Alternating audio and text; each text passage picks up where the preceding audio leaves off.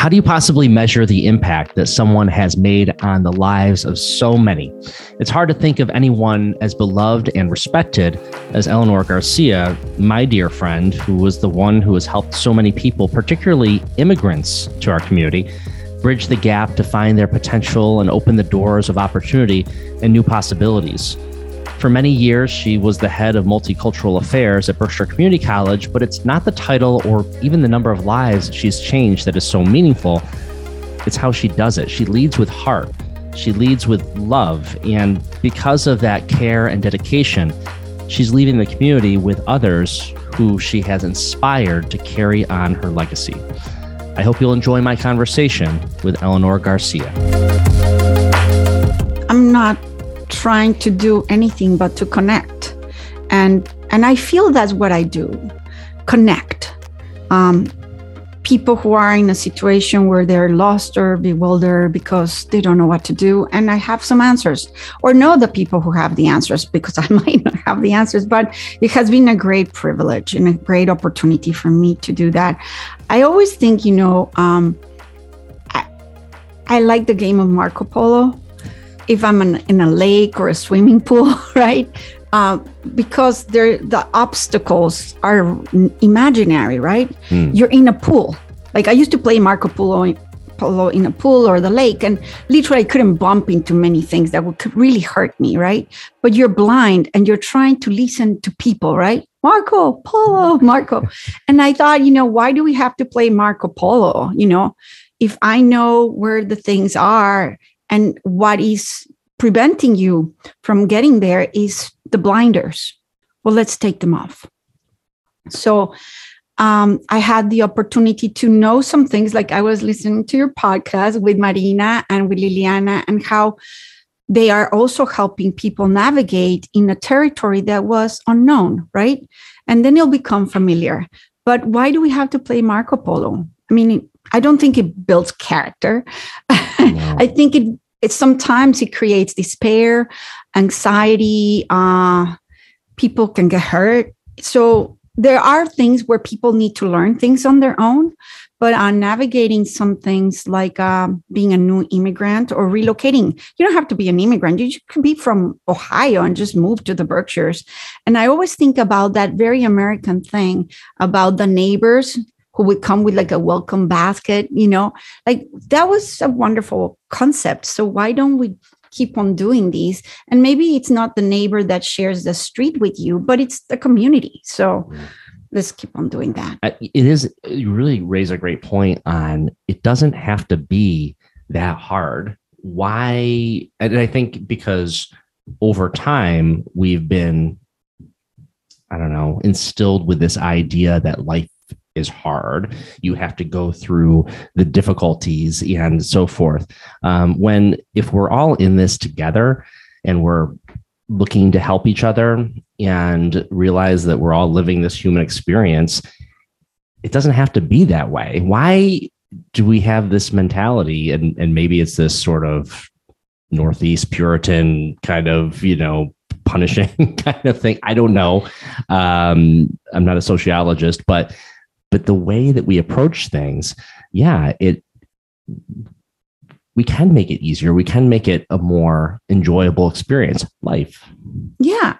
And I think there might be some primal instincts, right, of self-preservation. I don't know the word.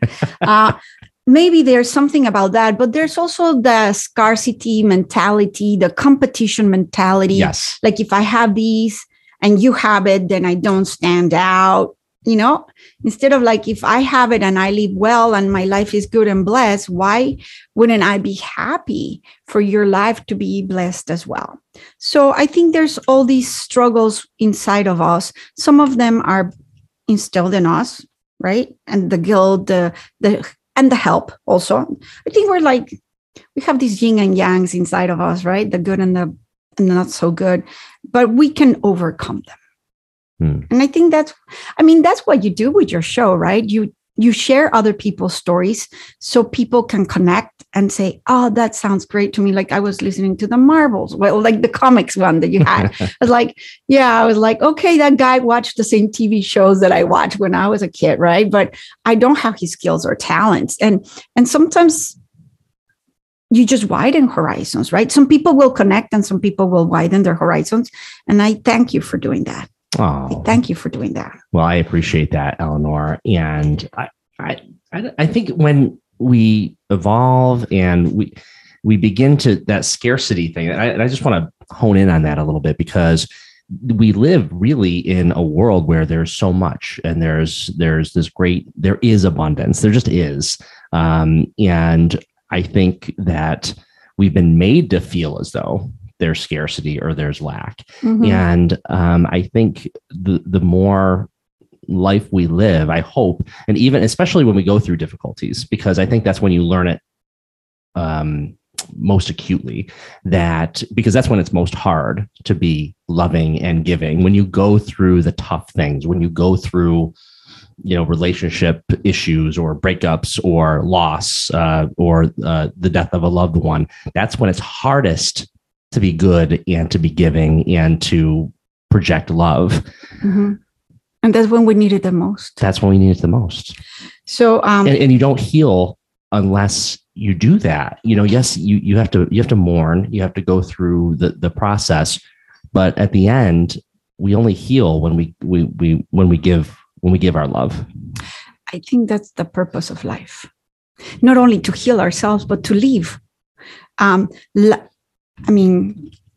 We can do all these mechanical transaction things that allow us to provide a roof over our head, right? But why do we get a roof over our head? Well, of course, because we don't have like thick fur like the bears right out there. But we also do it to provide shelter and food. But who do we provide it for? Usually for our loved ones, right?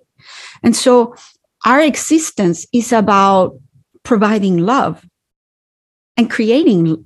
Our loved ones either created us or we create them, right? Or we find them.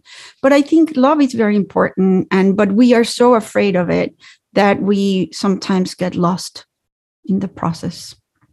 So when did you come to the Berkshires for the first time? My very, very first time, I was 11 years old. And this is a story I have told before, but for me, it's very real. But I didn't know much about Massachusetts, but about the witches of Salem. So, oh my God. So I was like, oh, Massachusetts and the Puritan hats. And so I arrived at night. In the Berkshires. And so I had no idea literally where I was going. And of course, I didn't do any research because I didn't. I was an 11-year-old kid, right? But I remember in the night, I was in Beckett at a summer camp, the Chimney Corners YMCA camp. And so my cabin, like any cabin there, didn't have electricity. All my cabin mates had already arrived early. I arrived in the middle of the night because of my flight. And I could hear something that sounded to me like the ocean. So I was thinking witches of Salem, like sailboats, Puritan hats. I was thinking I was by the ocean and there could be witches out there. And the witches of Beckett. Yeah, I don't know. I was 11 years old. I had a good imagination. And I woke up and there was no ocean. It was the wind through the trees that sounded I don't think I had ever heard that sound before. And that's a sound that I really, truly associate with my first time here in the Berkshires. And I love, and I fell in love with this place. I really, truly did. I was a little bit mischievous when I was a child. And you don't say. I was a little bit mischievous. And I thought actually my parents were sending me away as a way to kind of behave. And honestly, if you read all the summer camp letters that I wrote, were oh, please, please, please take me back. I'll behave. Obviously, it wasn't a bad place, but I was 11 years old and I had limited English language skills. So, and I was a kid from another country my mom, when she got the packing list, she did the best to supply me with all the items that were in the packing list. But like I didn't have a raincoat or rain boots. So my mother sent me with these plastic shoes that I hated. She sent me with a blanket that I thought she was thinking she was doing some cultural exchange learning opportunity, but it was like the typical Mexican poncho. It's like, oh, mom. So, you're dealing with the things of being a child, having a vivid imagination, of being in a different place, in a different country, not speaking the language, looking very odd. In the way I dressed, I looked very odd because my clothing was completely different from every other girl. And I had some very great experiences. And what was the reaction to you from, and when you're at a camp like that, it's not just people from Berkshire County, it's people from, I assume, New York City, maybe Boston, that sort of thing. So there was a good range of campers who were there. And I think this goes back to our humanity and the things that you were saying. So for example, at first, because I didn't speak that well, I wasn't willing to put myself out there either. My clothing was weird, there were all these things, right? So I was the outsider. And it was very easy for my cabin mates at age 11 to pick on the weak one, right? And I was the weak link there. And I had a wonderful counselor, Susan France nowadays, Susan Aarons then, who noticed, right? And she intervened, and she did a lot of incredible things that changed our relationships. Like I have cabin mates who today are still my friends, and Susan is still part of my life. But she was smart enough to change the situation. Instead of making me the odd person out who had nothing to offer, see that I had something to offer. We had some funny jokes about my clothing, but it was a wonderful experience for me, and it was life-changing. At that time in my life, I was going through a difficult time. And to be honest with you, I was an expert in hiding. So for example, in school, when it was recess time, I would hide under my desk. So the teacher would close the classroom, and she didn't notice that I wasn't playing out there. So when the classroom door was closed, I would come out from under the desk, and I would clean the floor and straighten the lines of the desks. But for whatever reason, I had decided to become invisible. And I was still mischievous, right? But so, people are very complex, but I was perfect at being invisible. And Susan made me invisible. I love that image of the mischievous invisible.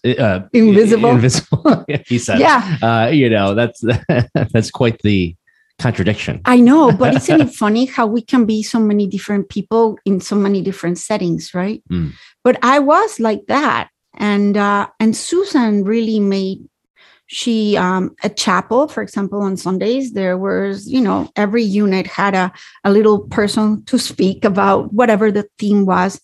And she chose me to be one of the speakers one day. I was like, I have nothing to say. Like Susan really changed my life.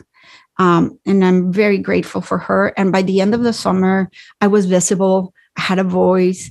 My awkwardness was valued, or my differences were valued. And I kept on coming to the summer camp over and over and over. I spent 13 summers of my life there. I grew up in many ways there. I made new friends there. And I also discovered that I could be me there.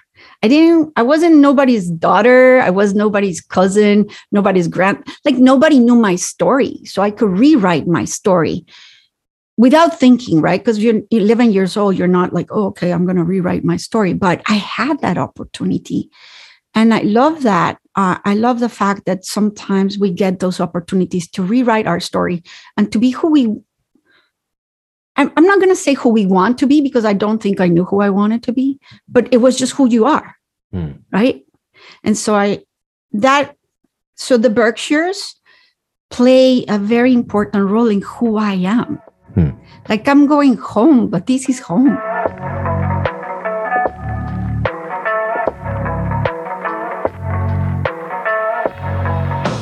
I do hope that you are enjoying the podcast. I just want to take a quick moment to let you know that this is a production of 180 Media. That's my full service communications and marketing agency.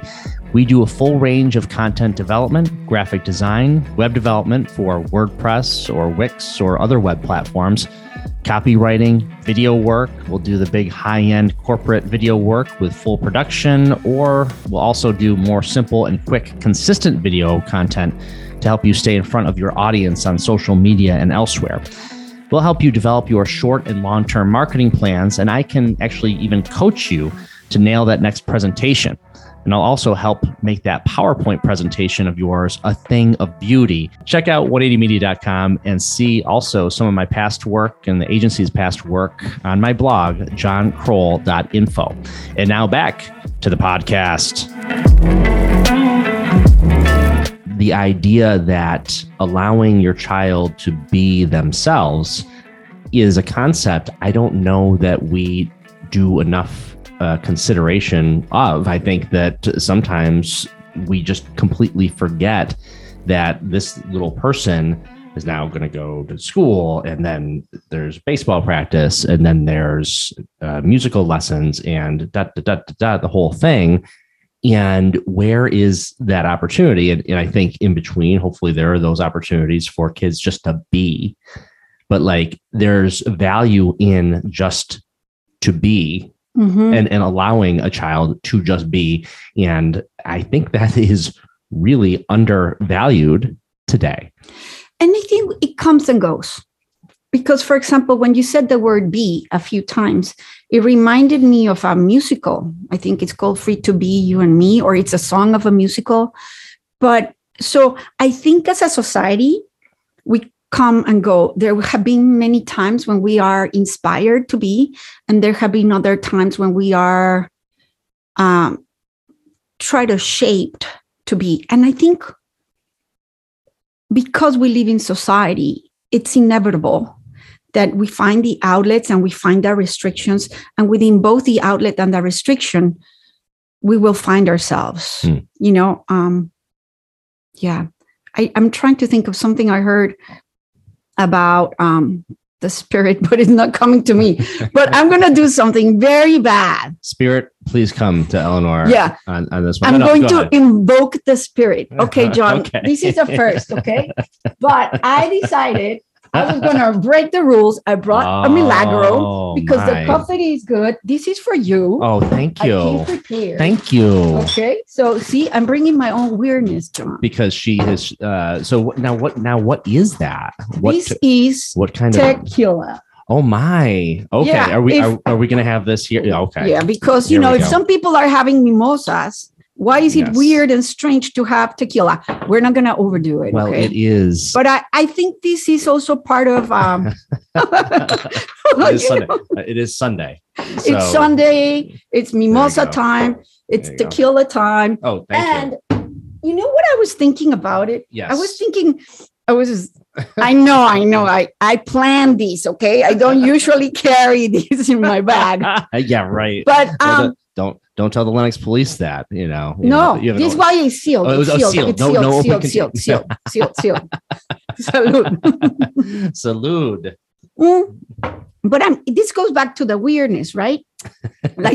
So it's okay to have a mimosa. Is really, really good. It's really good. It helps you open up the spirit. Yes, that's why they call it spirits, right? And I don't know if you are a deep researcher of spirits but that's where it comes from, right? I don't know. The term spirits comes from that the idea is that the spirits are now surrounded you, and after you have a couple of swigs, we'll have a little spirit here. But it was invoking the spirit, but it goes back to the weirdness, right?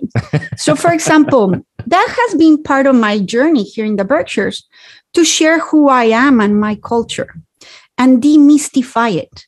So, for example, I have people who say, oh my God, tequila, or they remember when they did shots and they got drunk and they create the crazy things. But there's also this kind of thing about tequila is wild and dangerous. And champagne on Sunday morning is fancy and elegant. That's totally right. Is that a Bloody Mary is fine. Tequila, not so much. Why is that? Because we have these cultural beliefs that shape us and change us, but we're widening our horizons, letting the spirit flow. And honestly, I am a tequila drinker, and I didn't come to talk about drinking.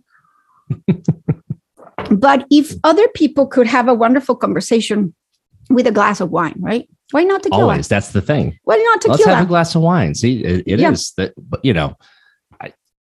coffee with a little bit of Bailey's in it. Yeah, that's so good. But I think I really thought today, maybe if we are talking about who I am, my culture, and demystifying us, this is a very easy spirit to share with other ones that doesn't lead to dangerous things or havoc in your life. But I forgot why we were talking about this spirit. I just knew I had to do the mischievous thing. No, it's that I think it's because I really want people to know that in spite of the fact that we're different, we share so many commonalities. For example, tequila comes from a plant. People know it's blue agave, but there's many different kinds of agave in Mexico. And in Mexico during the colonial era, one of the main industries and economies was actually these agaves, from which you could make something called pulque, and from which you could also get rope, like the fibers of the agave were used to make rope. Okay. Like if you ever go to the Yucatan Peninsula. So it's not like a hemp thing, or maybe it's kind of similar to that. Yeah. Okay. And ropes for boats, think about the colonial era. One of the best ropes were coming from the Mexican ports. Okay. But this drink was not refined. And the Spaniards who colonized Mexico were not necessarily drinking pulque, but they ran out of brandy. And so using their own ways of distilling and having what was available in the land, they tried this crazy thing. And here comes tequila. Yeah. So it's also called innovation. Yeah, but expanding your horizons, right? Doing the best you can with what's available. And by doing that, introducing something new. So why do we limit ourselves, right? Because of tradition, custom, fear. And I think, for example, I like it because it's a merging of cultures. It's coming from the earth, the roots, get their nutrient from the earth. It's only tequila. It's only from the tequila region, which is very important, as champagne is only from the Champagne region. And I have my sense of pride, of place. Like I was driving through New York a couple of weeks ago by the Hudson River, and it said distillery. And I was like, oh, I'm hungry. It's raining. I need to use the restroom. There's this place, it's open, so I'm going to go pull over there. I had some nice lunch, and they gave me a tour about the place. And every place, everything has its sense of time, place, history. And I was like, wow, I just got an incredible lesson of people going up and down the Hudson River, opening monasteries. Like, why were there so many monasteries along the Hudson? I knew nothing about that, right? Why is that? I don't know. And they were very Catholic, actually. I was like, very interesting. But anyway, so people, you and I and the monks that had the monasteries on the Hudson, we're fluid and we come and go, right? And we take bits and of pieces from each other and become who we become. I don't think I am who I am because of me. I am who I am because of the people that have influenced me, pushed me, challenged me, supported me, widened my horizons, and taken me out of my bubble. And I think that's what I enjoyed the most about my time in the Berkshires, my bursting of my own bubble, my discovery of how my bubbles made beautiful things out there in the air with other bubbles. A burst bubble creates something else. Yeah. And I don't know, but I love. So in Mexico City, there's a huge park. It's called Chapultepec. And that park is incredible. It's like our Central Park. And when I was a kid, our parents would take us to Chapultepec, and we'd be riding our bikes or, roller skates.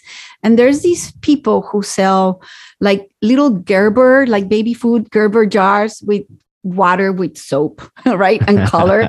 And these little twisted frames with, it was just like a little metal twisted with yarn. And we would make bubbles, And there's a song about this very famous Spanish songwriter called Juan Manuel Serrat, who says, I like to see bubbles lift up in the air and burst into joy. And as a child, I loved those bubbles. And I saw Tasha yesterday at Guido's, Tasha from Jacob's Pillow, and we were talking about life and bubbles. So I love that my bubble was bursted in the Berkshires. My world was widened in the Berkshires. And I hope that little particles of my bubble touch other people's bubble.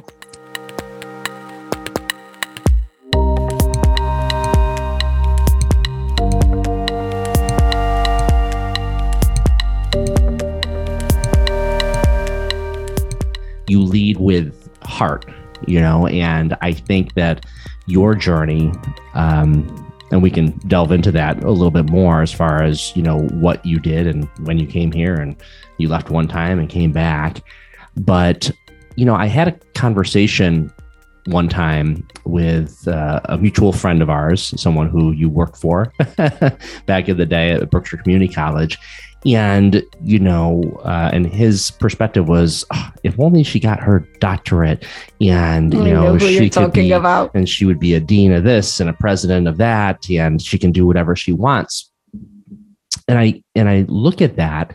And again, we have a certain perspective on what success is.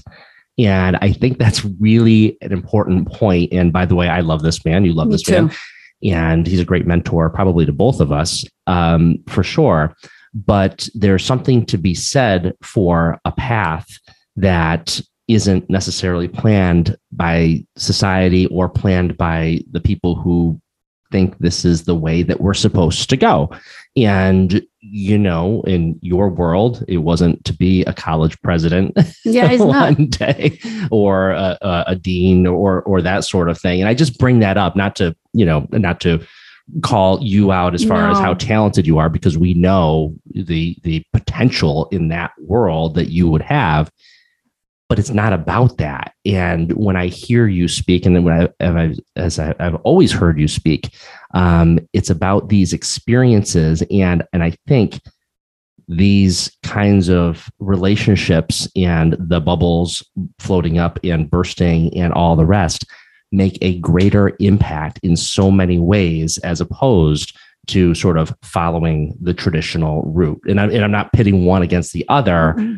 But there's value, immense value in what you've done. There are more people who absolutely love you and adore you. I can't imagine anyone around who have more people who sing your praises, and not just in the superficial ways, So I think, like, when we look at impact, and what is impact? I mean, at the end of the day, like, what is it? I mean, like, what are we doing here? We live a life, hopefully we learn lessons, hopefully we touch other people and bring some joy to their lives. That's what this is all about, to some extent. It's not about our framework set down by society or what have you. How are we providing joy to others? How are we impacting other people? I think that's really a lot closer to what this is all about. But, I think it goes back to society and our voices and freedom. And I know that that path, that journey obviously leads to other opportunities and maybe higher impact or wider reach. Sure. And so I listened to his advice. I was following it. And then I was like, no, hell no. I mean, like, I was struggling. I was like literally saying to myself, why am I doing these? And do I really want to do that? And I stopped actually that journey. It's incredible to say, but almost 7 years ago. And I work in higher education, and I inspire people to go to college because I know that college was good for me. So going back to this crazy woman that you're talking to, so because camp became such an important place for me, when I was 17 years old, I was going to be a counselor in training.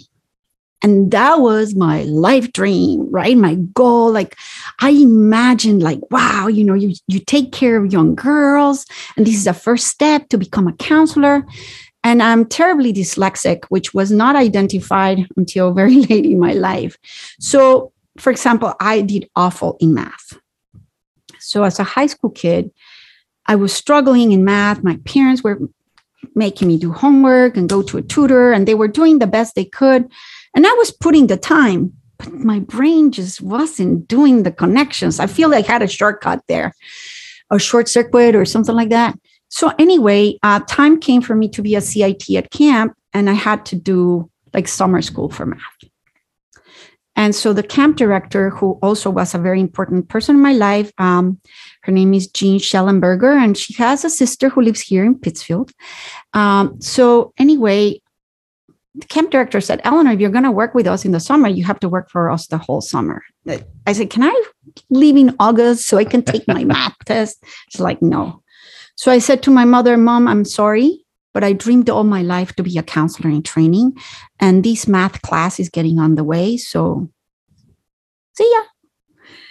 And I was afraid that, number one, I could give my mother a heart attack and feel guilty about maybe killing my mother, right? Because I disappointed her, right? Like, what kind of a child does that? An ungrateful child. And my grandfather, who was an incredible human being and person in my life, said, Eleanor, he said two things. You're not a gold coin, so therefore you're not indispensable. And number two, nobody will die because you do your life. I said, okay, Grandpa, see ya. So I came to camp and I quit school. I quit high school because that was the price I had to pay. So for many years, I was a high school dropout. And, but I was a very happy-go-lucky high school dropout. And in all honesty, it didn't bother me at all because I was very lucky that I spoke English. So one day I have a friend who invited me to the theater. He was very bad at showing up on time, and he was very good at standing me up. So I was all dressed up, ready to go to the theater, and he wasn't showing up. I was like, okay, ready to put on my pajamas. Let me check one more time at what time the play is.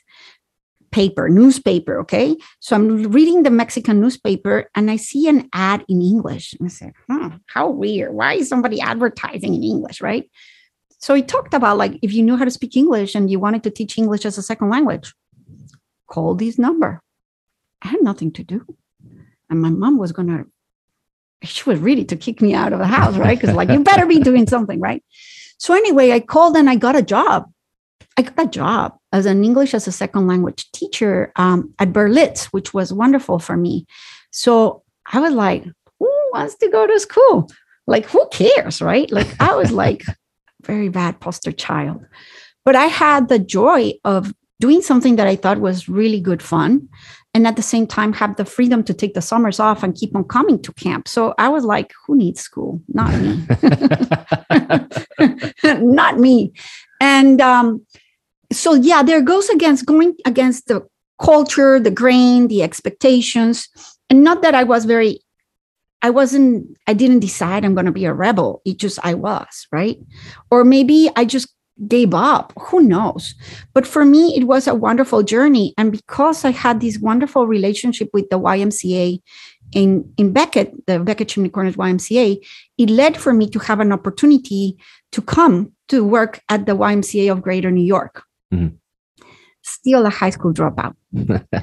And that was a great opportunity for me. Accomplished quite a bit. Yeah, I did my GED at the Y. And later here in the Berkshires, I went to BCC.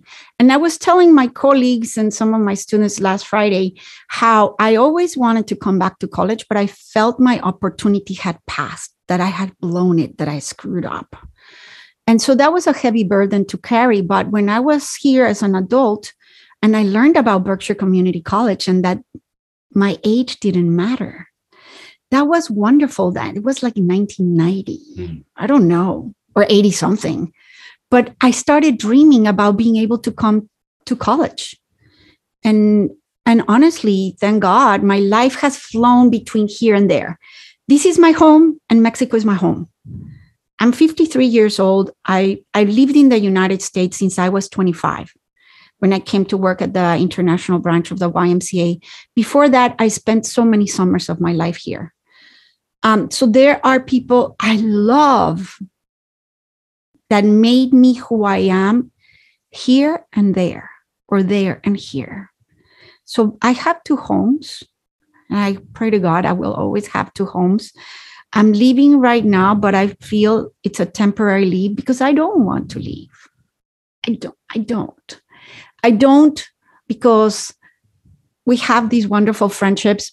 I think we also live in an incredible community that cares about people, that is willing to widen its horizons, re-question things, push the envelope, and create a space at the table for those who sound and look different. So I love this place. In this place, I became me. There's a song that I used to sing at camp that I love. And I always identified with it as me being here. And it's from a musical. I didn't know, but it's from a musical. But it says, rivers belong where they can ramble. Eagles belong where they can fly. I got to be where my spirit can roam free. Got to find my corner of the sky. And I always felt the Berkshires were my corner of the sky.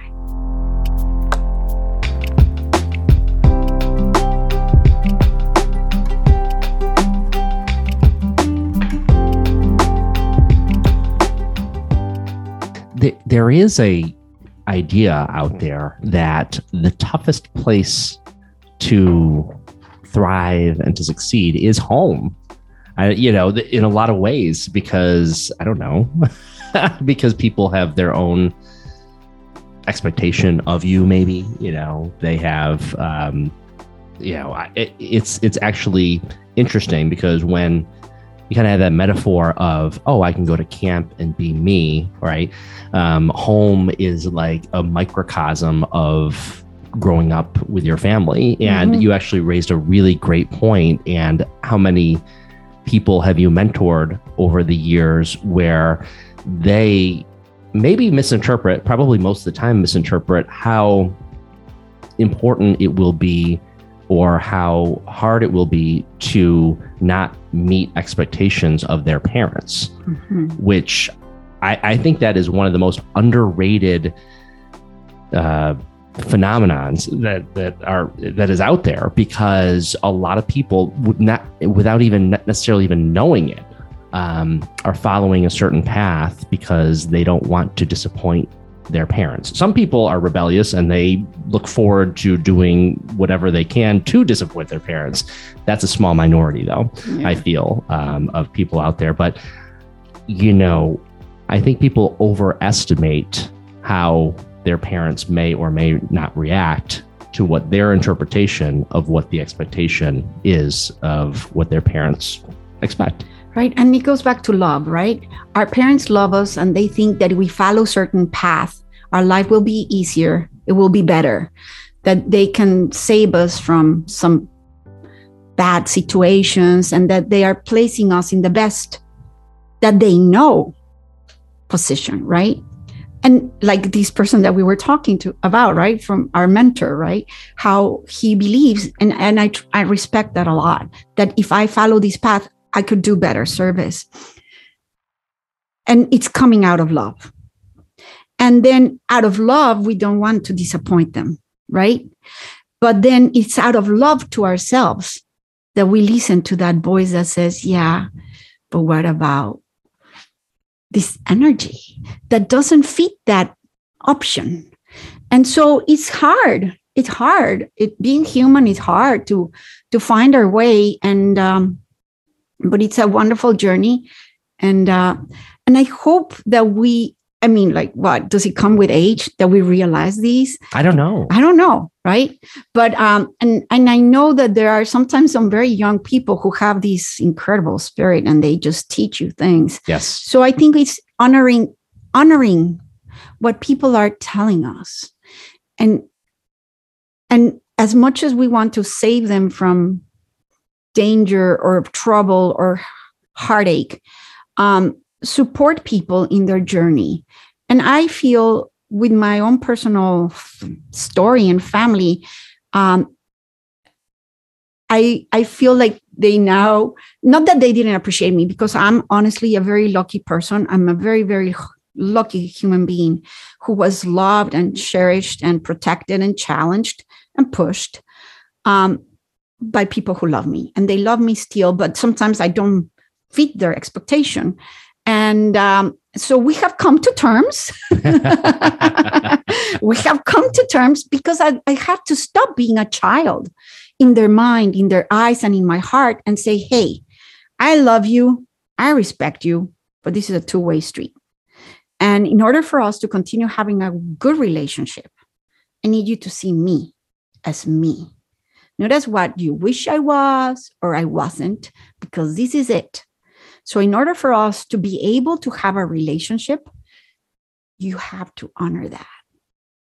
And so it's still growing pains, right? And it's not only when you're like a teenager and your whole body is changing, it's your spirit is reshaping itself. And so for those who feel that the path has been laid in front of them and following this path is going to give them the success they're looking for, by all means and purposes, take it. But for those who don't feel that's the right path for them, listen to yourself and find your own, as you were saying, John, form of success. Because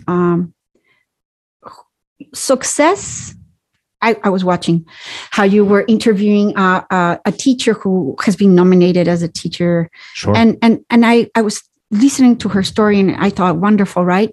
And that has been her path for success. And whether she gets the nomination or not, she is successful because that little kid said, remember, there was a little student that came and said, I feel good when my teacher helps me when I'm having trouble.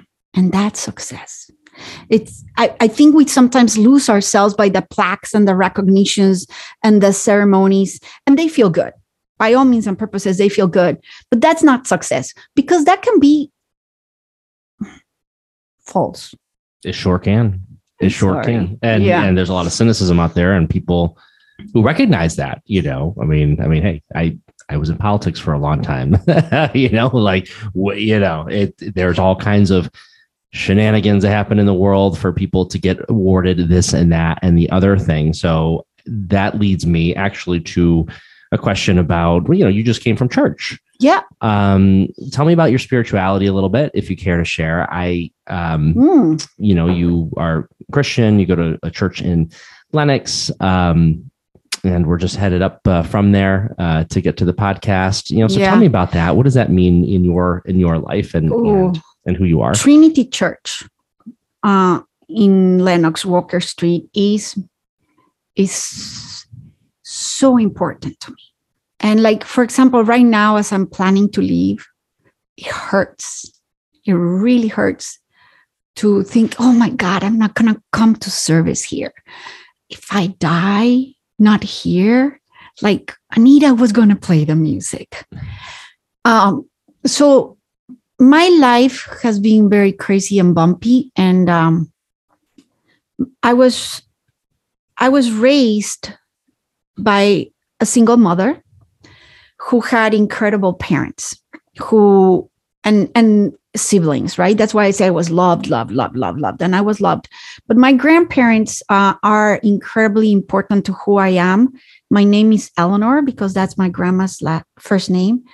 And I'm not Garcia anymore because I changed my last name a few times, but I'm Garcia because I had an absent father and my grandfather gave me his last name.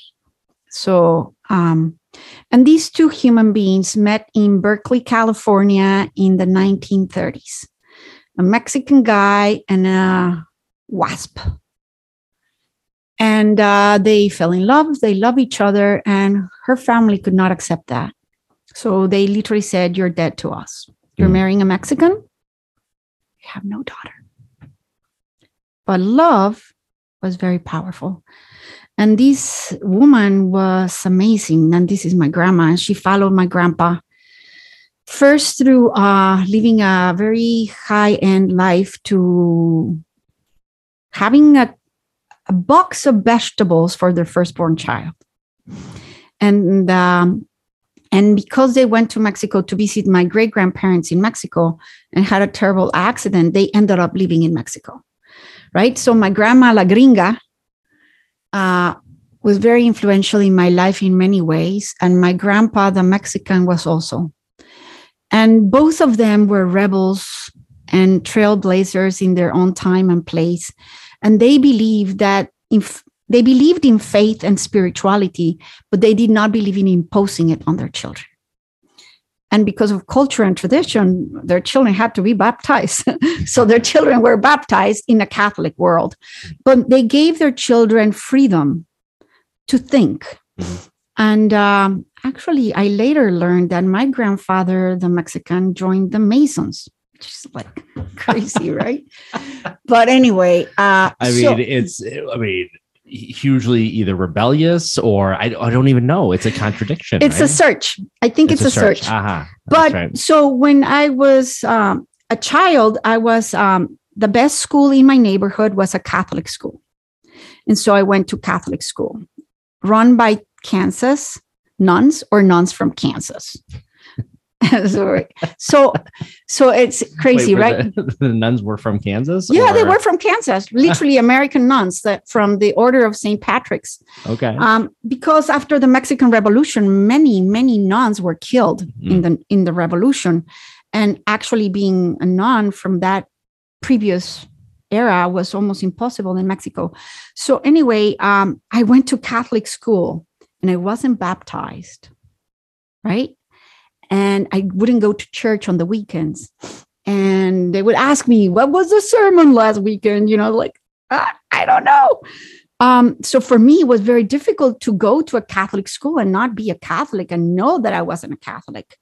But I had wonderful mentors in the nuns, and I loved them. And I loved their service and their ministry and how they would go to the Mexican sierras and work. And I just thought, oh my God, this is amazing. And I actually thought I'd be a nun once. But first wait a minute. Hold on. Yeah, so hold on. It's true. So at what age and where were you when you were thinking of this idea of actually becoming a nun? Yeah, I was in my early teens. And when I was 16 years old, I decided that I wanted to be baptized. And so I was very lucky because I went and I took classes to be baptized, right? And I got baptized at the Basilica de Guadalupe, which is the main church in Mexico. Mm. And I was just thinking like, wow, like this is like the Vatican, like Notre Dame. It's like Basilica de Guadalupe. And I was baptized aware and knowing that I wanted to be part of these. And so for me, it was wonderful. And I that was a great experience for me. And so I was a very good churchgoer and challenger. I like to challenge things, right? Like, why does the Bible talk about a slave? Or why does the Bible talk about this woman who was kicked out, right? Because Abraham had a child, right? Right? And how funny, right? So I found a priest that was very open-minded and revolutionary, and we would go and have these incredible conversations. And for me, that was great. And I was very happy to be able to be part of this community, which I had felt excluded from because of the nature of my birth, right? Because right. I was a bastard child, which I hate that word. And I feel it's a horrible way of excluding people. And then because I hadn't been baptized. So, but that gives me also the hope and the redemption of like whatever stories you came from, you can change it. You don't have to be neither the labels that somebody placed on you, nor the limitations of the people of that time. So that was great for me. And I was a good Catholic girl, I guess, when I was a Catholic girl. So that changed. Yes, of course. Ultimately, but I mean, going from, okay, I have this progressive priest I'm talking to, I'm thinking about becoming a nun, you're in your teens, and then... Well, I wasn't going to be a nun because I wanted to get married and have children. And that's not allowed. Right. That's kind of the thing. So that's right. That's not allowed. That's not allowed. And I thought, you can be of service still. I always wanted to be of service. And so I found ways of being of service. And living here in the Berkshires was very interesting in my religious life as well, because I married a man who was divorced. So, and I had children with that man, and I wanted my kids to be baptized. And the priest was like, well, there's a little problem here. We can't baptize your kids because I was like, damn it.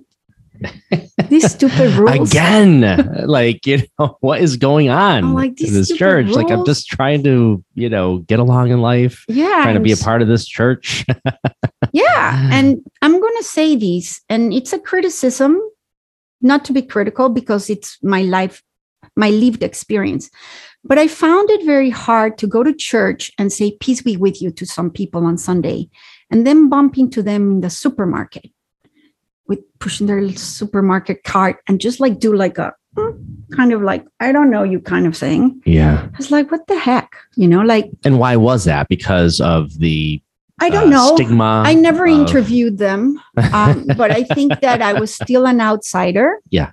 And they, as much as they profess their faith, were not willing to open their door to the outsider. That's my take on it. One day, maybe I'll have a conversation with them. I don't know. And I had a few experiences of like, well, like I was like, our kids go to the same Catholic school. Our kids are the same age. You're working middle class. I'm working middle class. What? Just because I didn't go to the same high school you went to, you're going to turn your back on me? And I'm speaking about physically turning their back on me. So for me, that was difficult. And it's kind of related with being an immigrant and my faith. And that really gave me some trouble. Then there was an electoral time when a candidate, a local Massachusetts candidate, was criticized because of his faith and his support for abortion, or his stand on abortion. And at the Sunday service, the priest basically told us what to do. And I was like, no, you don't tell me what to do. Sorry. I didn't come to church for that. So I was upset and annoyed. And then I moved from Pittsfield to Lee, and I got something in the mail about being a parent and wanting to have faith and having children grow into this community of faith, but being difficult. And it was an invitation, and it was from Trinity Church. So I went as a spy. No, I went with a very critical mind. I'm like going to see what do they have, what do they offer, what is the Episcopalian Church, how is it similar, how is it different, blah blah blah. And did you sit in the back pew? Exactly. With your yeah, but I can see Eleanor in the back pew with her arms crossed, just kind of taking notes. But Stephen Booth, who was the rector at the time, came to the back of the church, acknowledged me, recognized that I was there. He acknowledged me, and he shook my hand and invited me to coffee hour. And that I hadn't received in my Catholic church. And I had been going to that Catholic church for like 7 years. And then they had a program for children called Godly Play. And I thought, this is interesting. And they became my family. I love them. I cannot tell you how much I am in grief right now, wondering if the Zoom church service is going to stop after COVID. Because at least I can Zoom from Mexico. I would be so happy. And if I die soon or later or whenever I die, I do really, truly want my service to be a Trinity Church, because all of them became my family. all of them rooted for me when I was going through college. All of them welcome my children.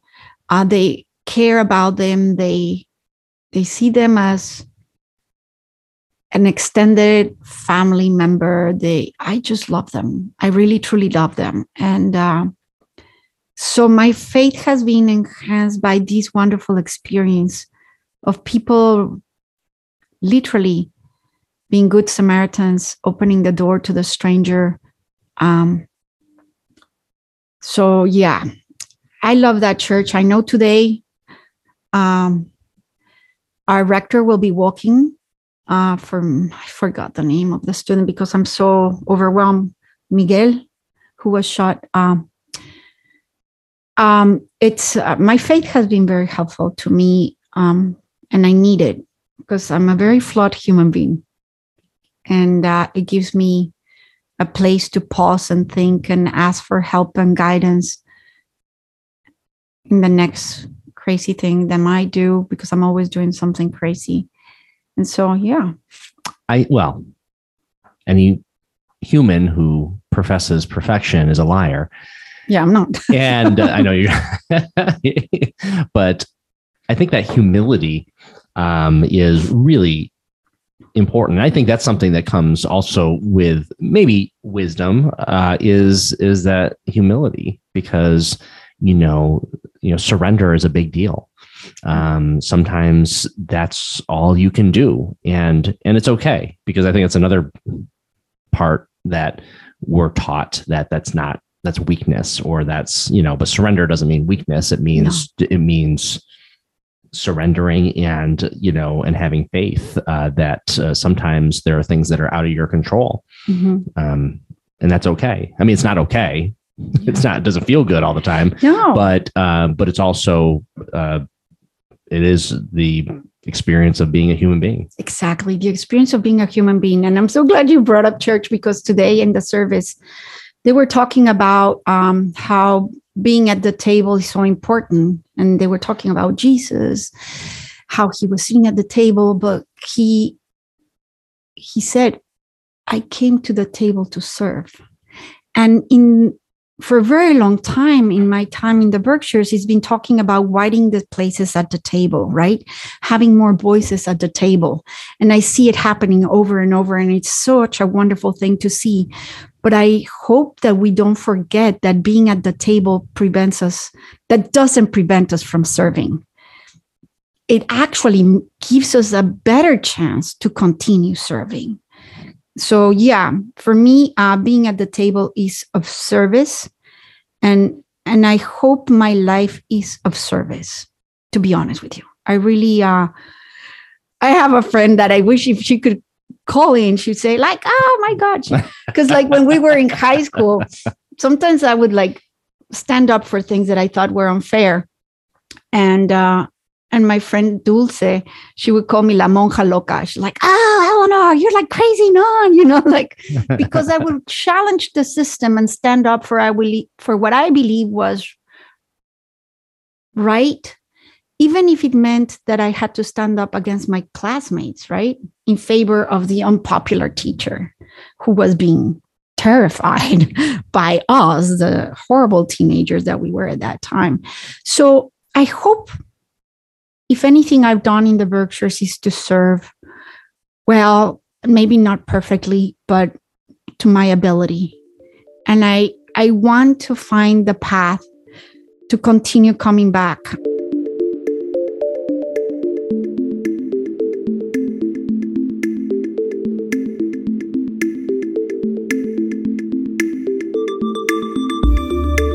But when I was in camp and we would have days off, I had a friend who invited me somewhere in Boston, and I remember my girlfriends, because it was an all-girls camp, going home for the weekend or the day off, and I always wish I could go home for the weekend or my day off. I always wish I could go home, right? But it wasn't possible. And I used to when I went with this friend of mine to Boston and we were on the Mass Pike, I was wishing the Mass Pike would take me home, right? And of course, that doesn't happen. I'm not Dorothy. Right? But I really wish the Mass Pike would take me home. And later, home became here. And actually, the mass bike would take me home. And so now that I'm going to my other home in Mexico, I wish I was like the Jetsons and be able to go back and forth at any time. But I'm wrecking my brain, really thinking, what can I do? What scheme can I come up with? How can I be a person who just gets on a plane back and forth, and lives in the two places? Because I live in my heart in both places. Physically, I have to be in one.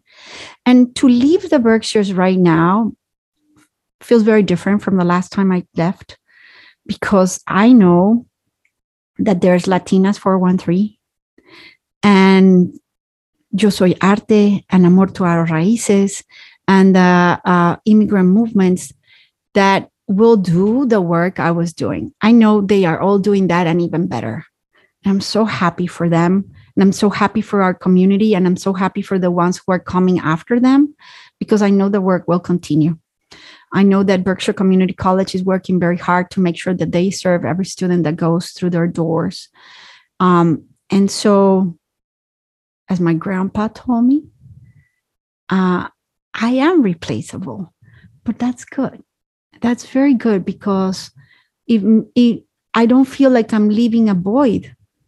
It's being filled by others, and not because they are replicas of me or anything like that. They're doing their own thing. They're doing their own journey. They're following their own voice, but they're serving.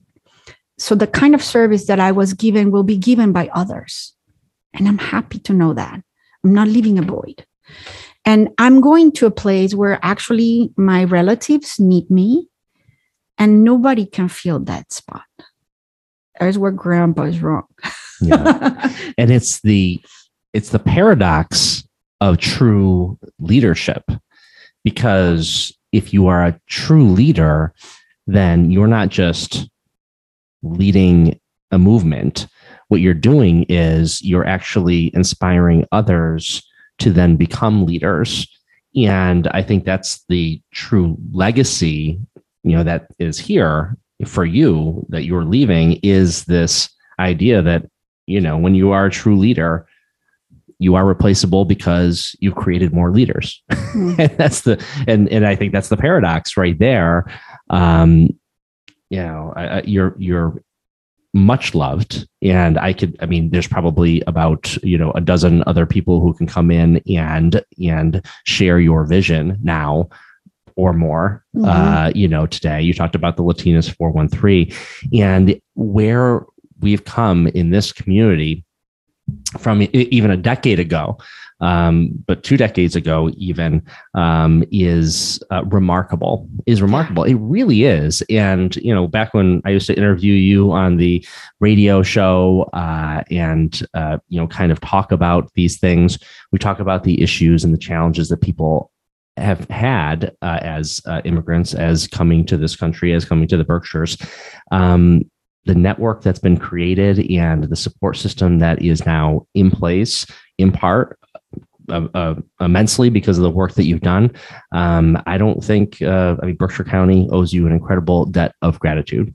Thank you, John. But I really think I learned from so many. Like, I think about the Jewish Federation. Sure. I think about the Berkshire Immigrant Center. I think about Alexandra Warsaw. I think about ministers who have passed, who were like the Council of Churches, Mayor Roberto, right? Sarah Hathaway. So many people. They did that before me. They taught me. It's like a relay race, right? Somebody has the torch and they pass it on, and we keep on running, because unfortunately, being human is going to be a constant struggle. Being human is going to mean that we are constantly, we as an individual, reinventing ourselves. Our societies are going to continue changing, having new waves of immigrants, right? Like the Jewish Federation. Like, the Jewish Federation has done an incredible job in Berkshire County. And it really opened the doors for so many members of our community. There are so members of our community, we don't even think about them as not being ever not from the community, right? And so I learned a lot from them. Arlene, I'm forgetting her last name, but please forgive me, Arlene from the Jewish Federation. I think it's Schwartz, but don't quote me on that because I had a little bit of tequila. No. No, it's because I'm 53. It's okay. No. But honestly, just blame it on the tequila. That's okay. But you know what, John? I'm so glad you mentioned that because I was thinking about like, aren't we lucky? We live in Berkshire County where there's people like Du Bois, Elizabeth Topman, or Friedman. No, Elizabeth Friedman, right? Where Susan B. Anthony is not far away as a neighbor, right? Where we're thinkers that born in Adams. Yeah, I know. Like, am I like think about these, right? Like, I always thought, like, whoa, how lucky for the size of Berkshire County, the number of luminaries who have been born here and raised here, and that says something. They were raised here. Yeah, and Shays Rebellion, right? Like, oh my God, we live in a place of art, right? Incredible art, incredible creativity, incredible spirit of like, this is not good. Let's change it. So we, it's the water. No, but we are human beings who happen to be in this place that I feel is incredible. I used to sit down like in churches because I've been lucky to go to many different churches here and think like, how did Susan B. Anthony like go from here to Albany in a wagon? What kind of shoes was she wearing in the winter? How cold was it? Like I have my good jacket, right? Like every time I'm sitting in one of those spaces, I think, oh my God, I am here. You were here before me. And it's my job to continue this process. And I'm going to go crazy right now, okay? So bear with me. But you need a little bit more to kill me.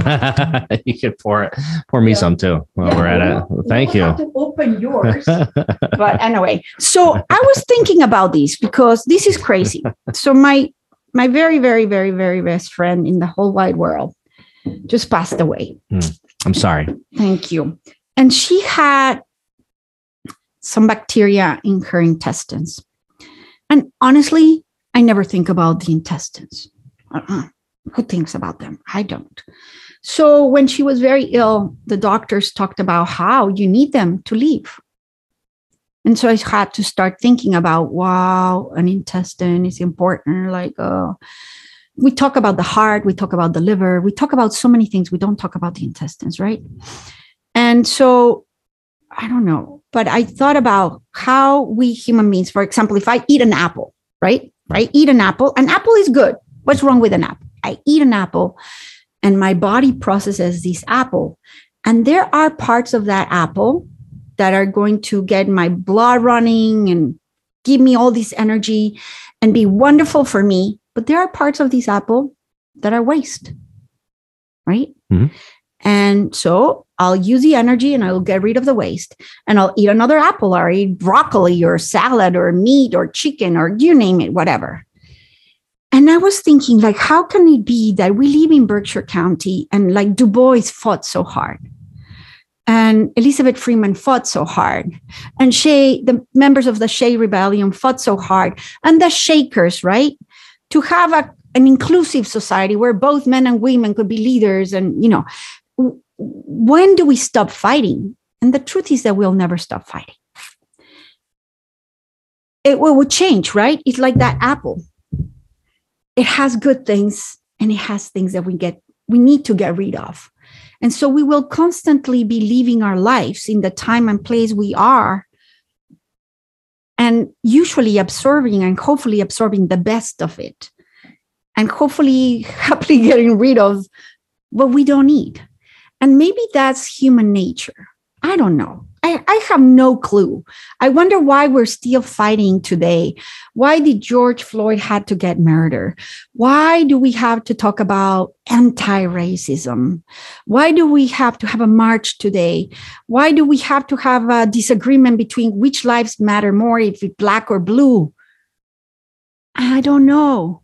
Maybe it's part of our human nature. And I said I was going to go crazy, but I'm going crazy here because I wish we had that magic wand that would make us all love and respect each other, but we don't. Why do we? I don't know.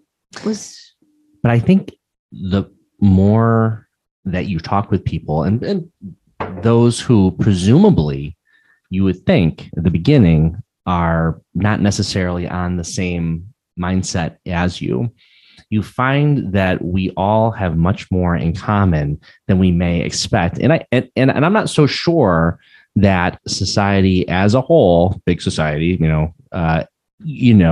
wants these fights to continue on because it creates fear and it allows a population that's easier to control in a lot of ways. I think we have a lot more in common when we sit down and talk. I know it sounds simple and I know it sounds really naive, but my God, human beings have so much more in common than otherwise. And I just feel as though that in a lot of ways,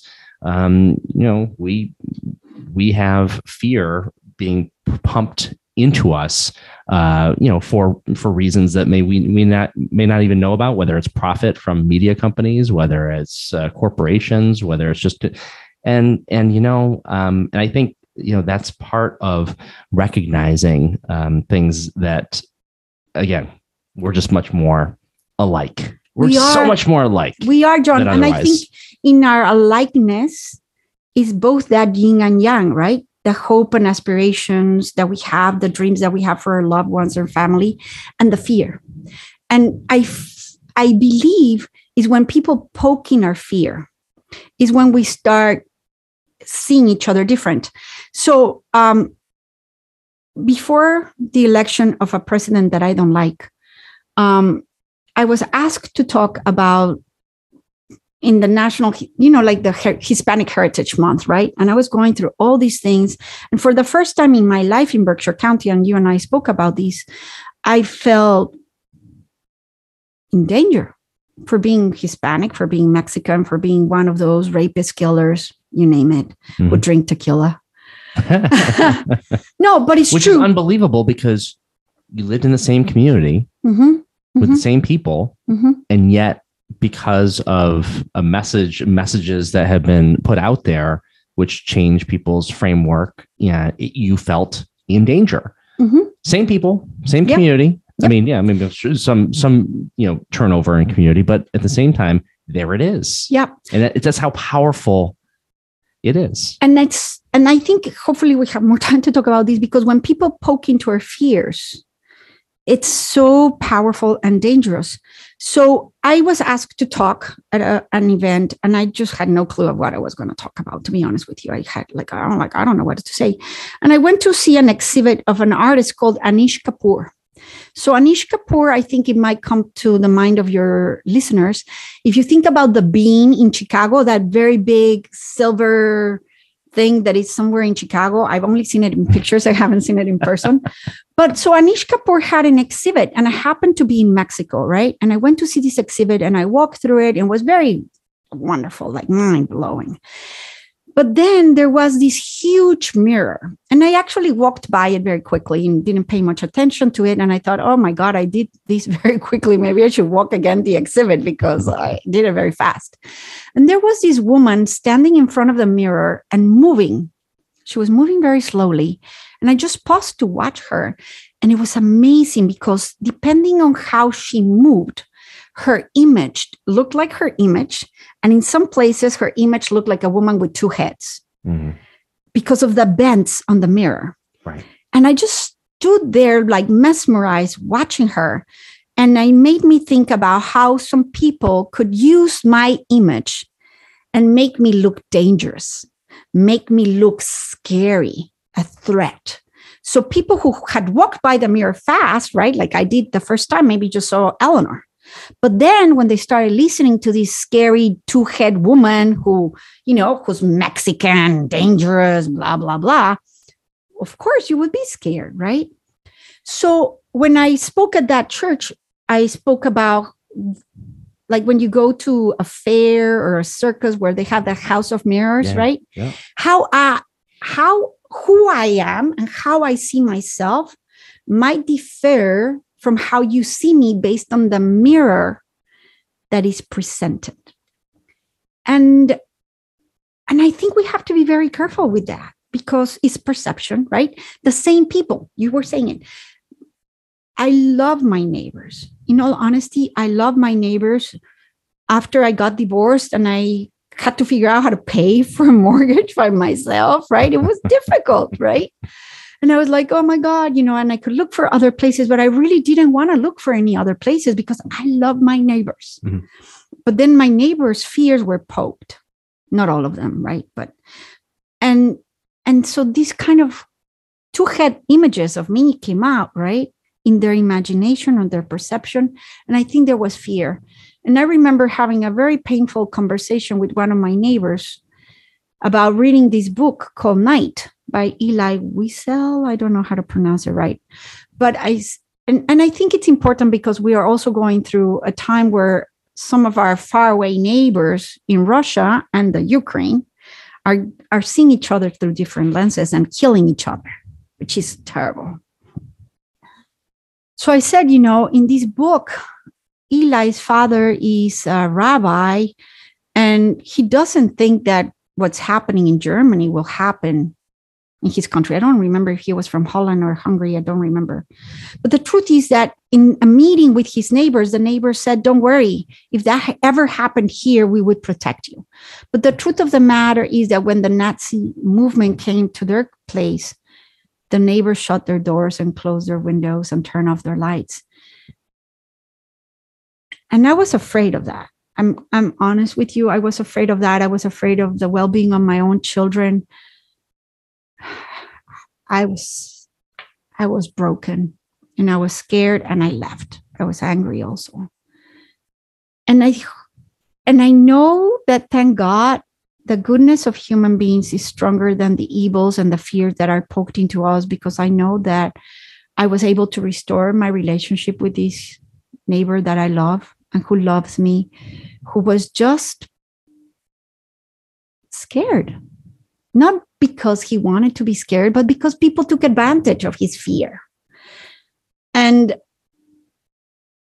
I hope that as we go through our journey in life, we give ourselves the moment to pause and remember that the other human being is still a human being who still wants to provide for their family and love them and get up in the morning and go to work and make a living and come home and, have dinner and have a conversation about how was your day and take the kids to baseball practice, right? Or dance or ballet or poetry, or like, for example, yesterday I went to this incredible program, the PMP that Berkshire Barrington Stage Company does. I mean, like we are all fighting our own battles. And the worst thing that we can do is let those people who find your Achilles, what is it, heel? Your Achilles heel, poke it. Because when they poke it, we all crumble. I'm not immune to that. You're not. I don't think any of us are immune. But I hope that we can recognize that for whatever, like you were saying, corporations, who knows what, why, right? I don't know why. Right. But there are those who will find that and they'll poke it, knowing that they'll break you. But there is a wonderful Japanese theory, and I don't remember the name of the theory, but it's about the broken bowl theory. And I hope that we as human beings can do these. And it talks about how in Japanese culture, when a bowl is broken, instead of discarding it, you can put it back together with gold, right? So our brokenness can seem as a failure, right? You didn't achieve your goal. You're a disappointment to your father, your mother, your mentor, your society, who cares? Or the fact that you were broken and you found the way to become whole again. It's beautiful. And it looks like gold, like you're painting behind you. Huh? So hopefully we are kind to each other when we break. and understand that we all have weak points, and that's just part of being human, and that even if we're broken and we feel shattered, we can reclaim ourselves in a different version.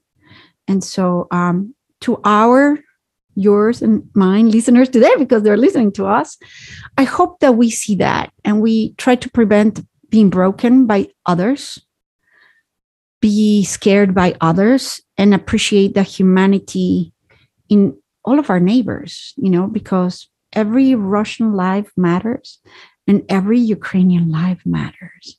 And, I have students who are both Russian and Ukrainian, right? I'm not going to favor any I can't. And I understand that they are on different sides of the fence because that's where they are. And the way that the story has been told is from a different lens. But I know that in each side of the fence, there's a father, a mother, a son, a daughter, a boyfriend, a girlfriend, a person with dreams and fears, or a human being who has had an incredible journey with ups and downs, still a human being. Still a human being. And my heart aches for the Ukraine because they are being bombed. But my heart also aches for Russia because I don't know if they're drinking poison water. I don't know what's happening, how torn they are. But I know this is a challenge for them too. Eleanore Garcia. I don't know. I'm a last name less person. I don't know. I'm a multifaceted. The artist known as Eleanore. Leave it there. We love you. You always have a home here, of course. Thank you. And you always have a seat at this household whenever you'd like to be here. But I know we'll see you often, and certainly your friends in the church at Lenox. I know you'll be back there so often, and you have an immense legacy that is one of incredible positivity, joy, openness, welcoming, and support. Yeah. So we love you, and we'll be seeing you down the road. Yep. And come down to Mexico. Mi casa es tu casa. It's not a joke. It's for real. Thank you. Thank you. Salud, John. Gracias.